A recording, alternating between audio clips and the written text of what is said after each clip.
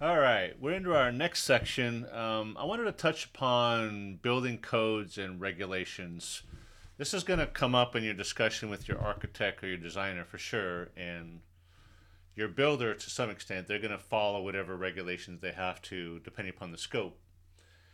But just so you're aware, if you haven't uh, been through a remodel project before, let's just start with an example. Let's say you have a two-bedroom, one-bath house, and you want to add another bedroom and another bath, making it a three-bedroom, two-bath house, right? So part of that remodel is going to require some push out of some portion of the house, right? We're going to have to go in some direction to add square footage to create the bedroom and bathroom part of the new house or the new addition, let's call it. So even though you might have all these great ideas about window placement and fireplaces and chandeliers and whatever within that remodel, depending upon where you're standing in the country, a code is going to tell you can and can't do something. Let's say, for example, you want that new bedroom out in the new addition to not have any windows in it. Well, that would be a violation of code. You can say, well, I don't want any windows, although I don't want to let any sunlight. That's too bad. That's built into the code as a safety feature. And it's usually around, can a fireman get in and out of that window with full set of gear on and a tank on his back?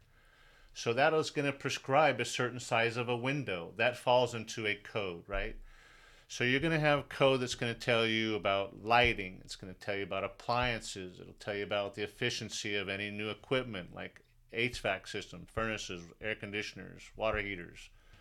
Uh, it might tell you stuff about smoke alarms, window sizes, minimum doorway sizes, the space between outlets. All this stuff kind of is in the background, but it's built into the codes and regulations of which you're tied to. You can't separate from that. Well, in some cases you can if you build way off grid, right, where you're not tied to any utility. There's a little bit of forgiveness there because they're kind of not worried about you over there on the hillside. But down here in the valley with all the other houses, you have to abide by all the codes that are applicable for that area. Also understand that there are what they call above codes. So certain cities have adopted not only the base code, with every builder, you cannot build below this code. We call that a D minus builder, right? If you build a code, you're a C builder, in my opinion. If you build way above code, then your kind of ranking goes upwards. But code just says you can build no worse than this. So just keep that in mind. It's not a good bar. It's a practical bar. It's the safety bar. It's the bar that builder can't build any worse than that. Otherwise, you endanger people. So that's where I want you to kind of think about, kind of store away. You don't need to bring it up at any meetings, but just understand that your architect's going to insist upon certain things. Your builder might say some things. The plan might come back from the building department and say, oh, we just adopted the new version of the code and it says this.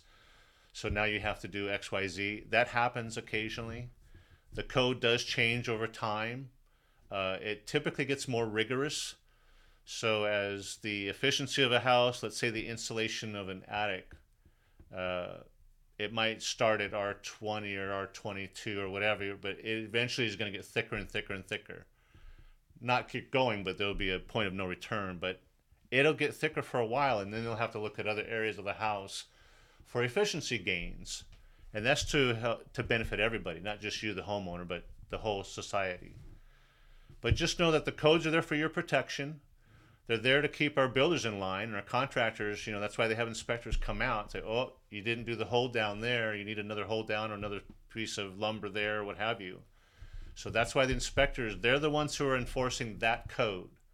They're not enforcing any aesthetic thing in the house or in the plans, but they're looking at everything that's getting it closed up behind drywall that could adversely affect the occupant. So that's their role, right? To monitor the health and safety of the occupant.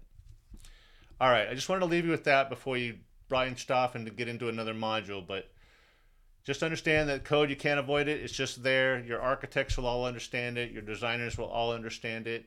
Your contractors hopefully will be all up to speed on what the latest codes are. If you're going for above code programs like Energy Star or some kind of green build program, you just ratcheted everything up. So now your lighting has to get better. Your efficiencies on your equipment needs to get better. Your window values go up. Your insulation values go up. Roofing might change, etc. So just understand that lofty goals, great, I love it, but those two might have an increase in cost and time, or even the inspections added to it, etc. So good thing to strive for, but just understand everything has things tied to it, and the code is just that base starting point. All right, we'll see you on the next module. Take care.